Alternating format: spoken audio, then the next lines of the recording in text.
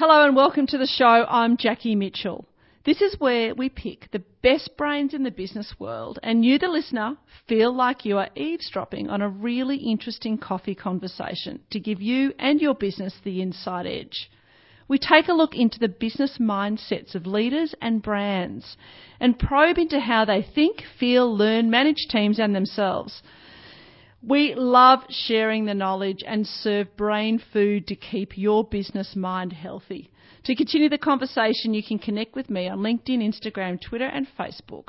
So, while our first guest settles in, orders their coffee, grab yourself one and we'll be right back after this. Welcome back to Taking Care of Business. Our next guest is a sought-after speaker, author and award-winning coach. She has helped thousands of senior leaders and their teams learn to show up as the best version of themselves. I love that. To build their confidence and influence others. I'd like to give a very warm welcome to the show, Michelle Sales. Hi, Jackie. Hello, great to have you here. Now, this is a topic that I'm really fascinated about, and I think it's a really key one. Particularly in this digital age, that there has been such a focus on the importance of communication and relationships. And you talk about bouts of insecurity, that we've all had bouts of insecurity in the work environment. So how can we best deal with these moments when we're having those moments, or imposter syndrome's another popular topic of that. So how can we best deal with those moments? Yeah, it's really important, and confidence is so critical to us all, and no matter what we're doing. The best thing I love about confidence, Jackie, is that it's not something that you're either born with or not. So it's very much a learnable skill, and that's just, I reckon, so empowering about confidence. But, it does wax and wane for all of us. And so, we can sometimes feel like we're on a bit of a roller coaster ride. So really having an awareness of when we are at our best and what is contributing to that, what's giving us confidence, because it is different for all of us. But the starting point is really having a good sense of awareness about when our confidence is higher and when is it lower and we need to boost it. Yeah, so if we're in a meeting or we're pitching for business, or there's some sort of business interaction, and we can sort of have that awareness and then sense that lack of confidence is starting to overwhelm your performance, are there any tips or tricks that we can use, any sort of mental sayings or self-talk that would help us? Yeah, I like how you say self-talk, because I think that's one of the really key aspects of it, because we have on average 65,000 thoughts a day, which is massive. And if our self-talk is negative or too critical, or we're spending time comparing ourselves to other people and always finding us lacking, then we can go spiral downwards quite quickly. So catching ourselves, being really aware of that self-talk, reframing to what we're good at. So rather than trying to work on improving all of the things that we don't do so well, really just thinking about what are my strengths, what do I know that I do well, what gives me energy, and then doing that. So, if it's in the middle of a meeting, for example, think about how do I contribute in this meeting? What do I know? How can I do that? Think about your language so that you're not apologising and saying sorry before you even start speaking. All of those things are really important. I think that's a really good tip, to not say sorry or draw attention to your weaknesses. Really focusing on what's strong, not what's wrong with you, I think is a really key bit. And I like this sort of self-awareness of your thoughts. So it's like you become a thought detective and monitoring your own thoughts, and then having, I suppose, a script or some inspiration in place, that self-talk, to talk yourself out of it. Is that sort of where you're coming from? Yeah, absolutely. I love it. Okay. Oh, yes, I can tell. I love it too. Now, the thing is, I spend a lot of time with women in business, and I often get a lot of people chatting to me, particularly business women networking groups and leaders, saying that for their business women, confidence always comes up as their biggest challenge. Have you noticed any gender-related issues with that from a confidence perspective?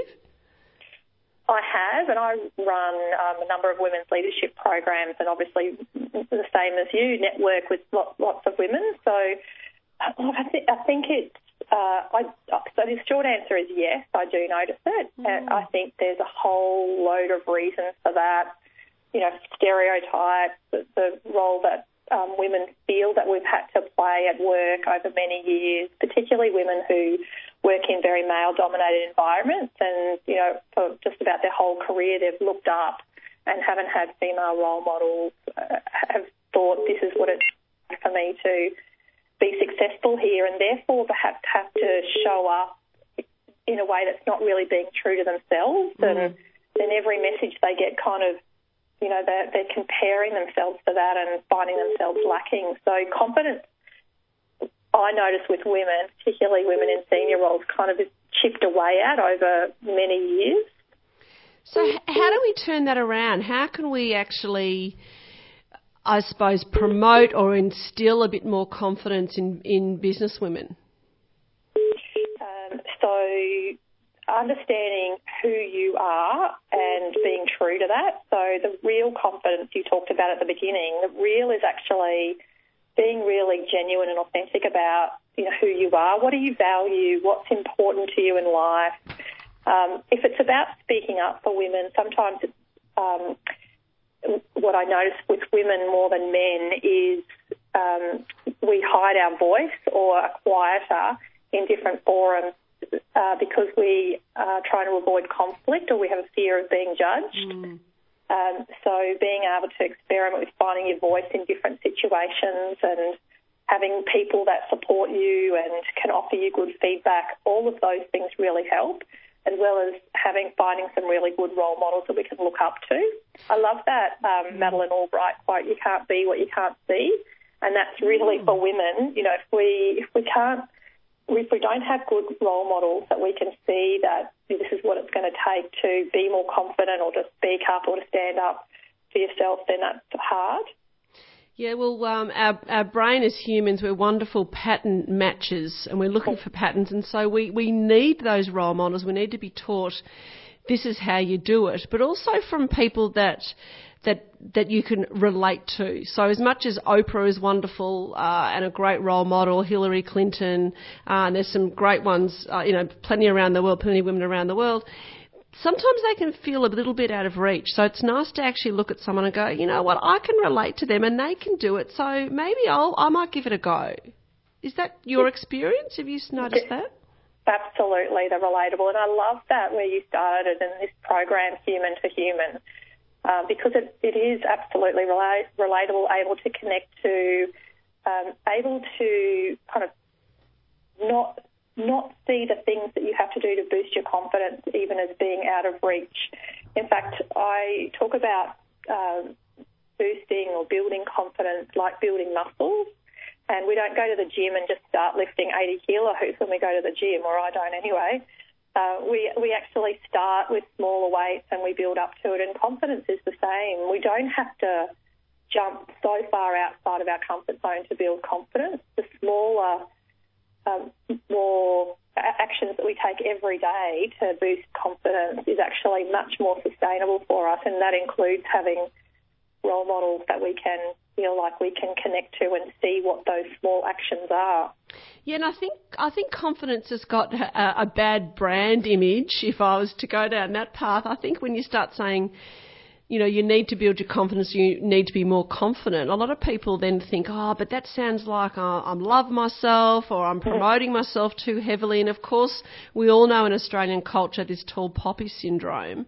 And I've seen a lot of business people, men and women, learn a lot of stuff from the US, of course, that they're a leader in so many fields in business, and then they bring that format or the concept back into Australia and try to repackage it, but it doesn't work because it's sort of selling, not telling, I suppose, in a way, and it's too hard for our culture.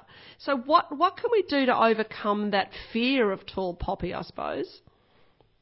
Yeah, and I think I really like what you say, and I think the other thing that I also think is in line with that is the fake it till you make it. And I think, sometimes we have to do that in the moment, but it only gets us so far for so long, and it can be exhausting if we're faking it. so there's that element, and then there's the overdone confidence that we feel like, us Aussies, we kind of can see through that pretty quickly. So if you're not being genuine and authentic about yourself and how we show up, then, we see through that.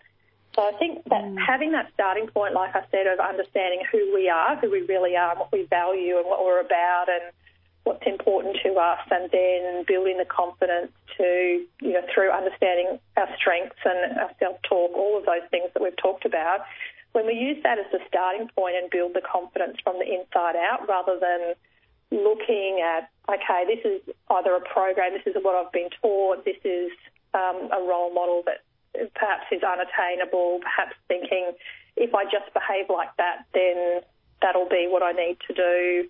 If we really build it from the inside out, then it's much more likely to be genuine and authentic and received well by those around us. Yeah, one of my techniques, which doesn't always work, I have to say, but if someone asks me, can you do this? And I know what I can and can't do. I'm highly aware of my capabilities most of the time. And I'll say, yep, I can do that, and I'm really good at it, and I've done it 1,000 times before, and this is, I know this works. But what I do is balance it with, but I can't do this. I'm no good at this. And so I suppose it's just that balance of, yes, I'm really good at this, but I'm really bad at that. And I suppose that just sort of balances out the conversation, and causes a few people to laugh as well, which sort of eases a little bit of that strain. Yeah, totally. And I think, saying yes to things is part of that, actually putting yourself out of your comfort zone a little bit as well. But what I also hear from what you're saying there is being able to be vulnerable about, what we're not so good at, and that authenticity and realness in confidence. When we can bring vulnerability to that, then I think that just makes it all the more real. Yeah, and that, making fun of yourself. I always say I make fun of myself before I give other people a chance to do that. And that's that really authentic, relatable human side of it. Now, you've put all these thoughts into a book, and I'm holding it in my little hand now, The Power of Real Confidence, Learn How to Lead to Your Full Potential. And I love this. Step up, stand up, speak up, show up. Is this your first book, Michelle? It is my first book, well, yes. Congratulations, because it's an enormous achievement. I haven't had a good read, but I've had enough a read to get a sense of it. And I love all the bits in it, and the bits about confidence. There's some really good practical tips and tricks of what to do. And one of the ones I love was the confidence barometer. Can you just talk a little bit about that? Yeah, sure. It's because confidence waxes and wanes for us through our life, it's important that we have practices, I suppose, or disciplines that we're able to just reflect from time to time on where our confidence is at, because when it's low, we know that we can make limiting choices. We might not say yes to that project or that new job opportunity because we're just thinking that we're not quite ready for it. We might try to over perfect our work because it's not quite right yet. So being able to step back and reflect on where is my confidence at? If it's high, then, or if I'm feeling really good, then what is it? What are some of the things that's contributed to that? If it's low, then what's going on for me? So rather than, be 6 months down the track and you've had 6 months of feeling like your confidence is really low and you've been beating yourself up and making limiting choices, being able to catch yourself and assess where you're at and go, okay, what do I need to do about this? And what I liked about it the most was confidence, I think, is talked about. It's almost all or nothing. You're either confident or you're not confident. And I loved the fact that you looked at it like a barometer, that it is fluid, that it can be up and down, and you can have some days, it's like anything, you have some days where you're feeling good, other days you don't feel like you're on your game, whatever it is. And confidence comes under that. And I love the fact you've said here confidence is really in a complete level state, no matter how hard we try to sustain our behavioural changes. And I think acknowledging that, accepting that, and then coming up with some, I suppose, having a toolbox that you can actually then use for days that you're either feeling good or feeling bad. Yeah, totally. And before I started writing the book, because I didn't actually think I would write a how-to book, how do you go about building confidence. Yeah. But I talked to most of my clients and many people who I've been working with over a long period of time, and I really got a very strong sense from them that it's not just what is confidence, what does it mean, why is it important, but actually what do you do about it? How do you actually build confidence? How do you sustain confidence? How do you do that in an authentic way? So it was the how-to that was missing from a lot of this work. Yeah, no, I think it's really good, and it leads into, and I just wanted to very quickly touch on, I noticed you're currently studying positive psychology at the moment, which is a real recent movement. I think it was 1998 or late 90s. Martin Seligman, who I'm a huge fan of, and anyone who's wanting to know a bit more about positive psychology can see Seligman's work and a few other outstanding thought leaders that he's collaborated with, and there's some wonderful information available on positive psychology. What led you to go down that path, Michelle? I love his work as well, but I really love the overarching philosophy with positive psych around you get much better bang for your buck when you focus on your strengths rather than your weaknesses. So I loved that, and it was, if I can just tell you a little story about me in the writing of the book, because I didn't particularly want to write. English has never been that great. It wasn't my best subject. I didn't love it at school, and I was about a third of the way through the writing, and I did a strength profile for myself. I was doing some work with clients, and writing came up as a weakness. And I thought, and I struggled, I set Fridays aside for writing, and I did Pilates in the morning, then went for a coffee, and then I get to the afternoon and think, I don't really want to write. So it wasn't a surprise it came up as a weakness, but I had narrator come up as a unrealised strength. And so I just took a totally different approach to the writing of the book, where I told stories at the start of each chapter, and it really got me into the flow of writing. So, that to me, that's the whole philosophy of positive psychology. Really understand what are your strengths and what are you great at. And if you start with that and leverage that, then we can do the same work but in a much better way. Michelle Sale's book, The Power of Real Confidence, Learn How to Lead to Your Full Potential. It's a great read. Congratulations on your first book. It's a great achievement and very clever the way that you put it together. Now, anyone listening would like to know a bit more about Michelle. She's on Twitter, she's on LinkedIn, she's on Facebook, and michellesales.com.au. All easy.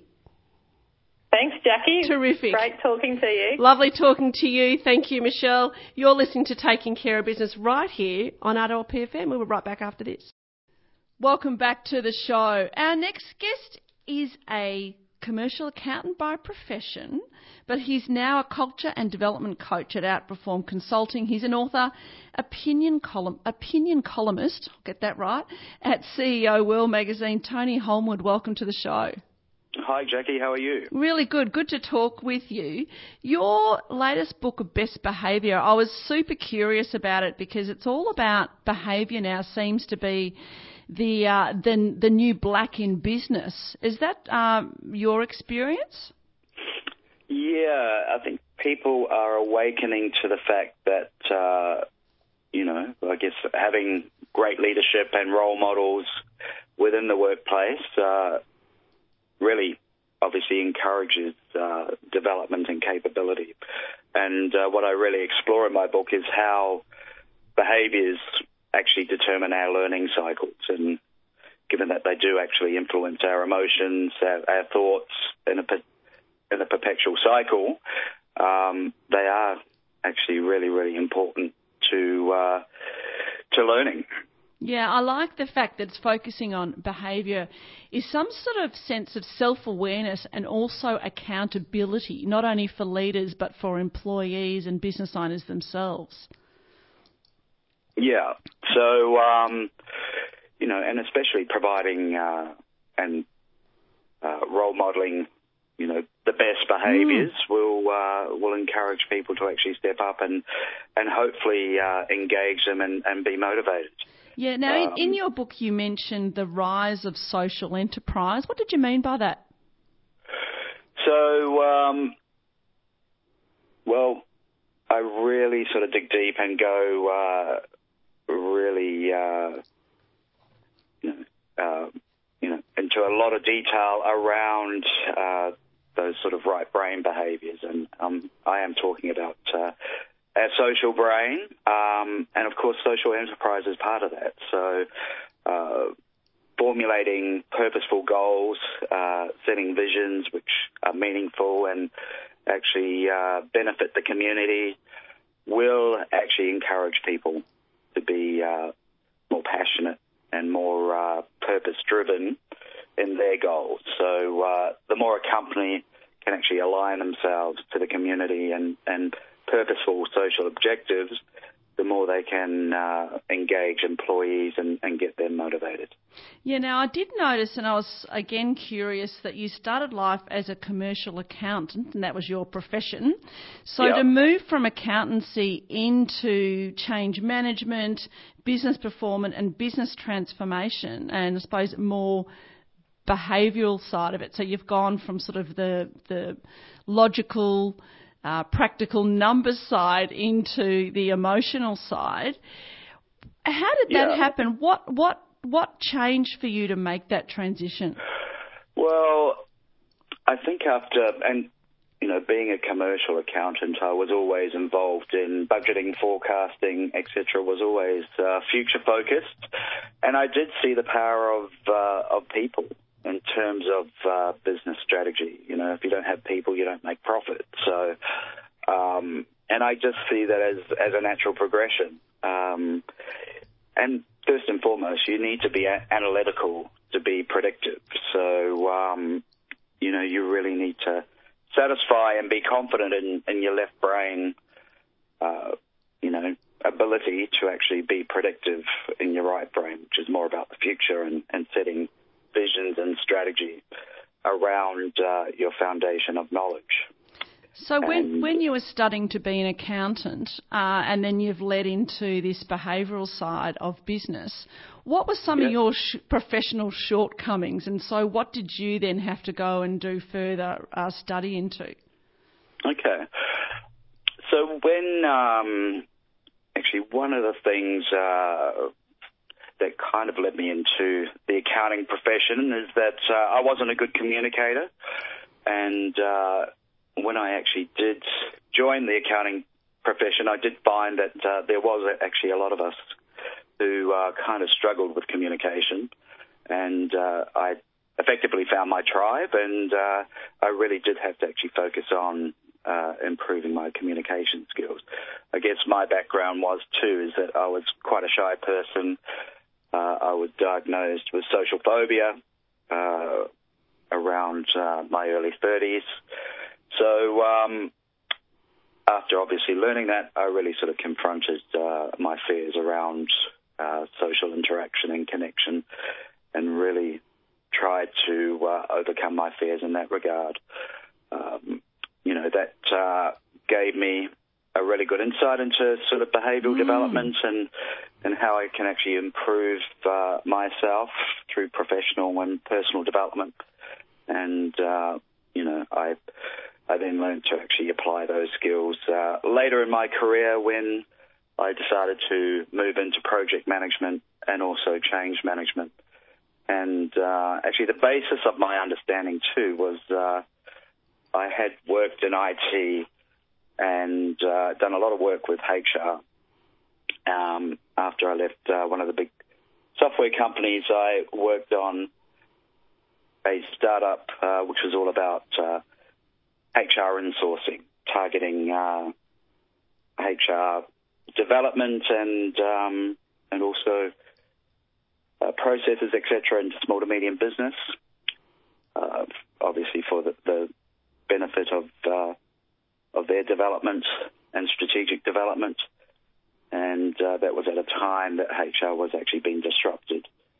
So at that point, I decided to actually write a manuscript which set out the benefits of a HR department in relation to strategic and organisational development. And that provided the basis or the framework, the behavioural framework to my book.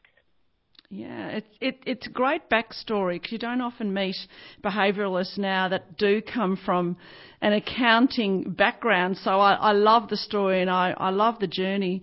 And I was also curious, Tony, from that journey and in your book, Best Behaviour, you mention a number of behavioural frameworks. You mentioned Myers-Briggs, which is everyone knows about. You also mentioned DISC. Is there a particular behavioural profiling tool that you prefer? Actually, what I do prefer is the behavioural intelligence assessment, which is actually promoted by DISC. And within that framework and the assessment, they actually provide a number of tools and recommendations on how you can actually improve your behaviours. What I've found with some of the other assessment tools is that they just tell you how it is, and that's it. I guess it's left up to your own devices for you to actually understand how you can actually progress. It gives you a good indication on where you're at a particular point in time, but doesn't provide you with a pathway to grow. So what I do actually represent in my book is all behaviours have a purpose, and the more you can align them purposely and around objectives, the easier they are to learn. So we do effectively have left and right brain behaviours. Obviously, your right brain behaviours are more about feelings, intuition and perception. And when you actually learn those behaviours, you're actually better able to imagine future possibilities, big picture possibilities. If you're too in your left brain, which is your logical sort of judgments and thinking, you will have problems trying to actually formulate a future pathway. Now, you mentioned also emotional development's key to creating a responsive, innovative, open culture. I couldn't agree with you more, but I'm curious to know your definition of the differences between EI, being emotional intelligence, and EQ, which is also emotional intelligence. Are they the same thing, or is there a difference? I, within my book, represent two types of right brain intelligences, and that's emotional intelligence, which is all about critical reasoning skills, and also cultural intelligence, which is about environmental or collective intelligence, being pretty much as one with your environment, completely secure, and being able to being a master of all behaviours, and really being able to influence and inspire the collective. So EI and CI together would equal EQ. EQ being right brain, IQ being left brain. Okay. So that's how I would define it. Okay. Now, just to finish up, what is your prediction for the future of business? Well, actually, I've just released quite a big article in CEO World, and social purpose is going to be a big enabler going forward. And I know that the 2018 Deloitte Human Capital Study essentially said that businesses will succeed or fail based on their willingness to actually support human capital or social enterprise. So I've taken that a little bit further and stated that social purpose and emotional intelligence will define business of the future and supporting communities, and that will basically flip us into the collaboration age, which will transcend all of the ages before us. So, and that will be premised on creativity, which is extremely powerful. Yeah, it's good. It's a nice way to finish off. Now, Tony, if anyone listening wants to find out a bit more about you and your ideas, where's the best place they should go? Okay. They can visit tonyholmwood.com. That's HOLMWOOD. And also they can purchase my book off that website. And obviously I'm also on LinkedIn. My consulting business is called Outperform, and that's OUTPERF4M.com, and that provides my cultural and also HR transformation framework for business. Great. Thank you for that. Tony's new book, Best Behaviour, Empowering Managers and HR Leaders to Coach and Align Employee behaviours to supercharge growth. All the very best with your book, Tony. I did enjoy reading it, and congratulations. Oh, well, thank you very much, Jackie, and thank you very much for the opportunity. Always good to have business brains here on this show. You're listening to Taking Care of Business. We'll be right back after this. Welcome back to Taking Care of Business. And our next guest is the highest performing speaker with the CEO Institute on customer experience and culture. And he joins us today to talk about the client revolution. Welcome, DARRELL HARDIDGE. Thank you, Jackie. How are you? Really good. Good speaking with you. Now, I loved this concept that you talk about, this new measurement of service value. Tell us a bit more about that. Well, most of the things in business are geared towards customer satisfaction, and even when you talk to a lot of businesses, they'll say they have a high focus on service excellence. But if you ask them how do they measure that to know they're on track, they'll talk about satisfaction. The challenge with satisfaction is that it's basically just giving people what they expect and what they want. And in this market, you've got to go beyond just giving people what they're paying for, because as a minimum, we should always get what we expect. And that's really what satisfaction is measured against. Yeah, no, I love the story. You tell a story about a billboard. Share that with us. Well, yeah, recently I was driving down the freeway, and they had, I can't even remember the company, it didn't interest me that much, but it was more the catch line, you'll be 100% satisfied. And I was saying to my wife, I was reading the billboard, and I said, well, here's my first question, as opposed to what? 80% satisfied? 85? So 100% satisfaction guarantee is basically saying, and this is the craziness of it, is basically me saying to you, Jackie, you spend $10,000 with me on a bathroom renovation, and I'll guarantee that you'll get what you expect. Yeah, big deal. Big deal. Exactly, big deal. Yeah, so, and that satisfaction, it's such a basic low-level expectation. And so I think, we talked about this the concept of customer delight, but you talk about customer appreciation. I think that word is so much more emotional and so much more connected with what customers want to feel. Yes. Well, there is a real... Just going back quickly to satisfaction. Satisfaction is... It's something that you assess left brain. It's like I got what I wanted, tick the boxes, and it's sort of short-term memory as well, because there's so many businesses we transact with, and I often say to people, if you look at your credit card statement, can you remember everywhere you went? And very few people can, and yet you spend a whole lot of money there because you just had this short-term memory experience. The one thing that we've learned from all the research we've done is that when you go above the standard of 8 out of 10 service experience, which is what satisfaction is, and you deliver that really fabulous 10 out of 10 experience, you then go into this whole new realm of engagement with your customers, and that's where they truly appreciate the effort and the service and the time you've taken, and it's a heart connection, and it goes into long-term memory. So if you think of your own habits, there'll be businesses that you are very, very loyal to. And the ones that we tend to find we're loyal to, it's not about the price. It's, in fact, usually we pay more for those businesses. It's because of how we connect with them, how they know our names, they remember us, there's a spark in their eyes, there's greeting, you actually feel like a friend.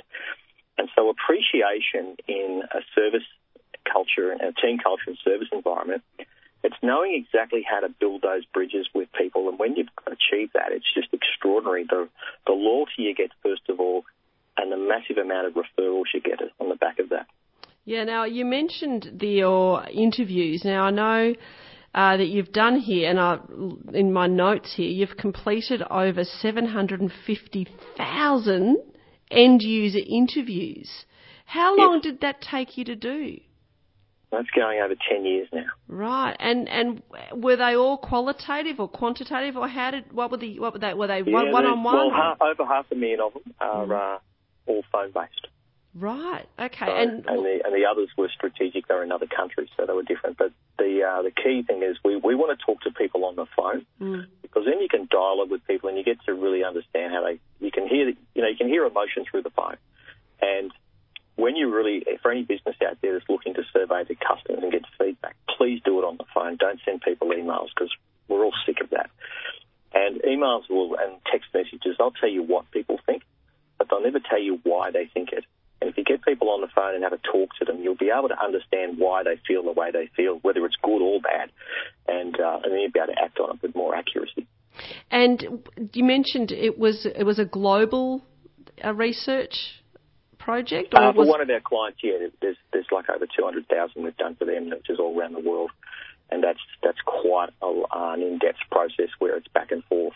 But the things that I've written about in my book are based upon we have our own call team here in Melbourne, and it's based upon our phone-based research in Melbourne where we deal with companies that are, the biggest one we do does over $1 billion in revenue, and we deal all the way down to the SME market.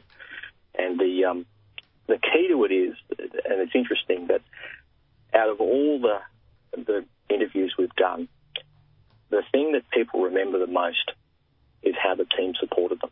If they talk about your products or your service as the number one reason, you don't have a heart connection to them.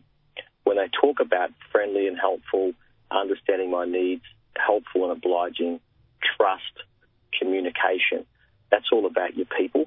And when they're the reasons why they're loyal or they're the reasons why they refer you, you've got a very strong connection to them. Now, a nice segue. It is cool. It's great. I thought that was wonderful. I was about to ask you what the insights were, but I didn't need to because you shared that very generously. And it was a nice segue to your book, Darrell, The Client Revolution, Smashing the Loyalty Myth and Having the Edge. But you've also got your number one international bestseller was The 10 Commandments of Client Appreciation. Thou shalt create loyalty, a step-by-step guide to number one position, and they're both really great that you go into much more detail from these end-user interviews. Is that right, that you use that as your inspiration as the basis for these books? Absolutely. It's based on all the research we've done. The first one is more structural. It's based around what companies need to do in their structure. And I do a lot of keynotes on this, and I had people say to me around the team training and so on that, we need this in a book. So hence the 10 Commandments are basically the 10 key principles I cover. And the 10 Commandments are around culture, around people. And at the end of the day, it doesn't matter how good your product is, unless you've got a great team of people, you're not going to have loyalty to it. People are everything.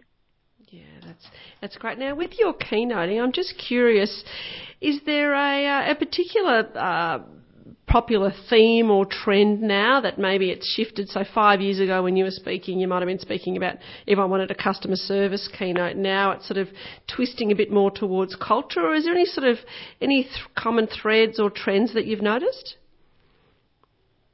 Yeah, look, a lot of in marketing now, it's all around the CX, which is the customer experience, or the UX, the user experience.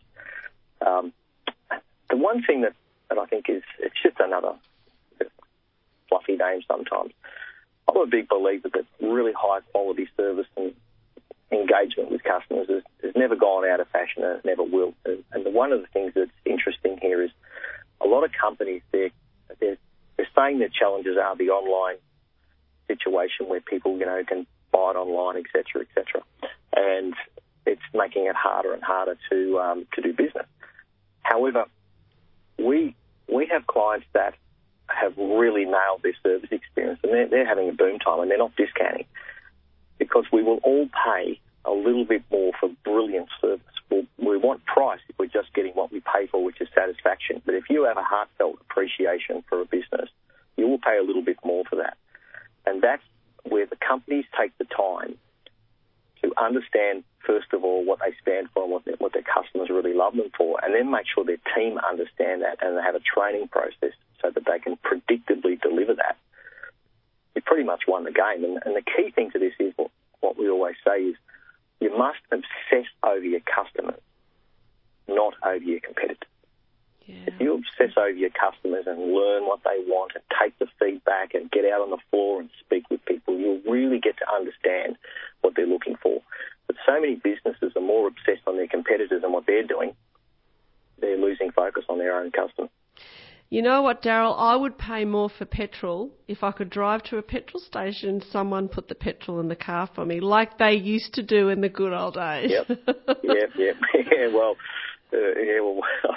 I could remember that too, so that says something, doesn't it? There you go, yeah. But you know what? I've done my own little, my little research project, and particularly women. There's every women I speak to all say the same thing. They would pay extra, and the men mightn't mind the smell of petrol on your fingers, but it does my head in, and particularly if you're dressed up going somewhere and a bit drops on your shoe or something. And so I'm just waiting for that to be disrupted again. But I think I'm hopeful. I don't think I should be holding my breath. Anyway, Darrell Hardidge, thank you so much for your time today. Your book, The Client Revolution: Smashing the Loyalty Myth and Having the Edge, and of course your #1 international bestseller. Congratulations, The 10 Commandments of Client Appreciation. I assume it's wherever you can buy books, people can access those? Yes, they can, or they're on Amazon, which is usually the easy way people do it. Yeah, Amazon's the easy. Now, anyone that's been listening to you today, just to remind our listeners, we've been chatting with Darrell Hardidge, and if they want to follow you or come and see you keynote and wonder what you're up to, what are the best platforms? I'm assuming you're on LinkedIn? Yes, on LinkedIn, and also just go to our website, Seguity, SAGUITY.com, and we can easily get in touch from there. Fantastic. Thanks so much for your time today, Darrell. That's an absolute pleasure, Jackie. Thank you. Thanks. Bye-bye. You're listening to Taking Care of Business as I pick the best brains in the business world. We'll take a short break, right back after this. That's the end of another stimulating show. We hope you've enjoyed eavesdropping on our conversation, picked up some tips, learned something new, or at the very least feel inspired. If you just joined us, you've missed a lot, but the podcast will be available on my social media, Jackie Mitchell. Thank you to our worldly and thought-provoking guests. We look forward to your company next Friday. In the meantime, keep taking care of your business mindset.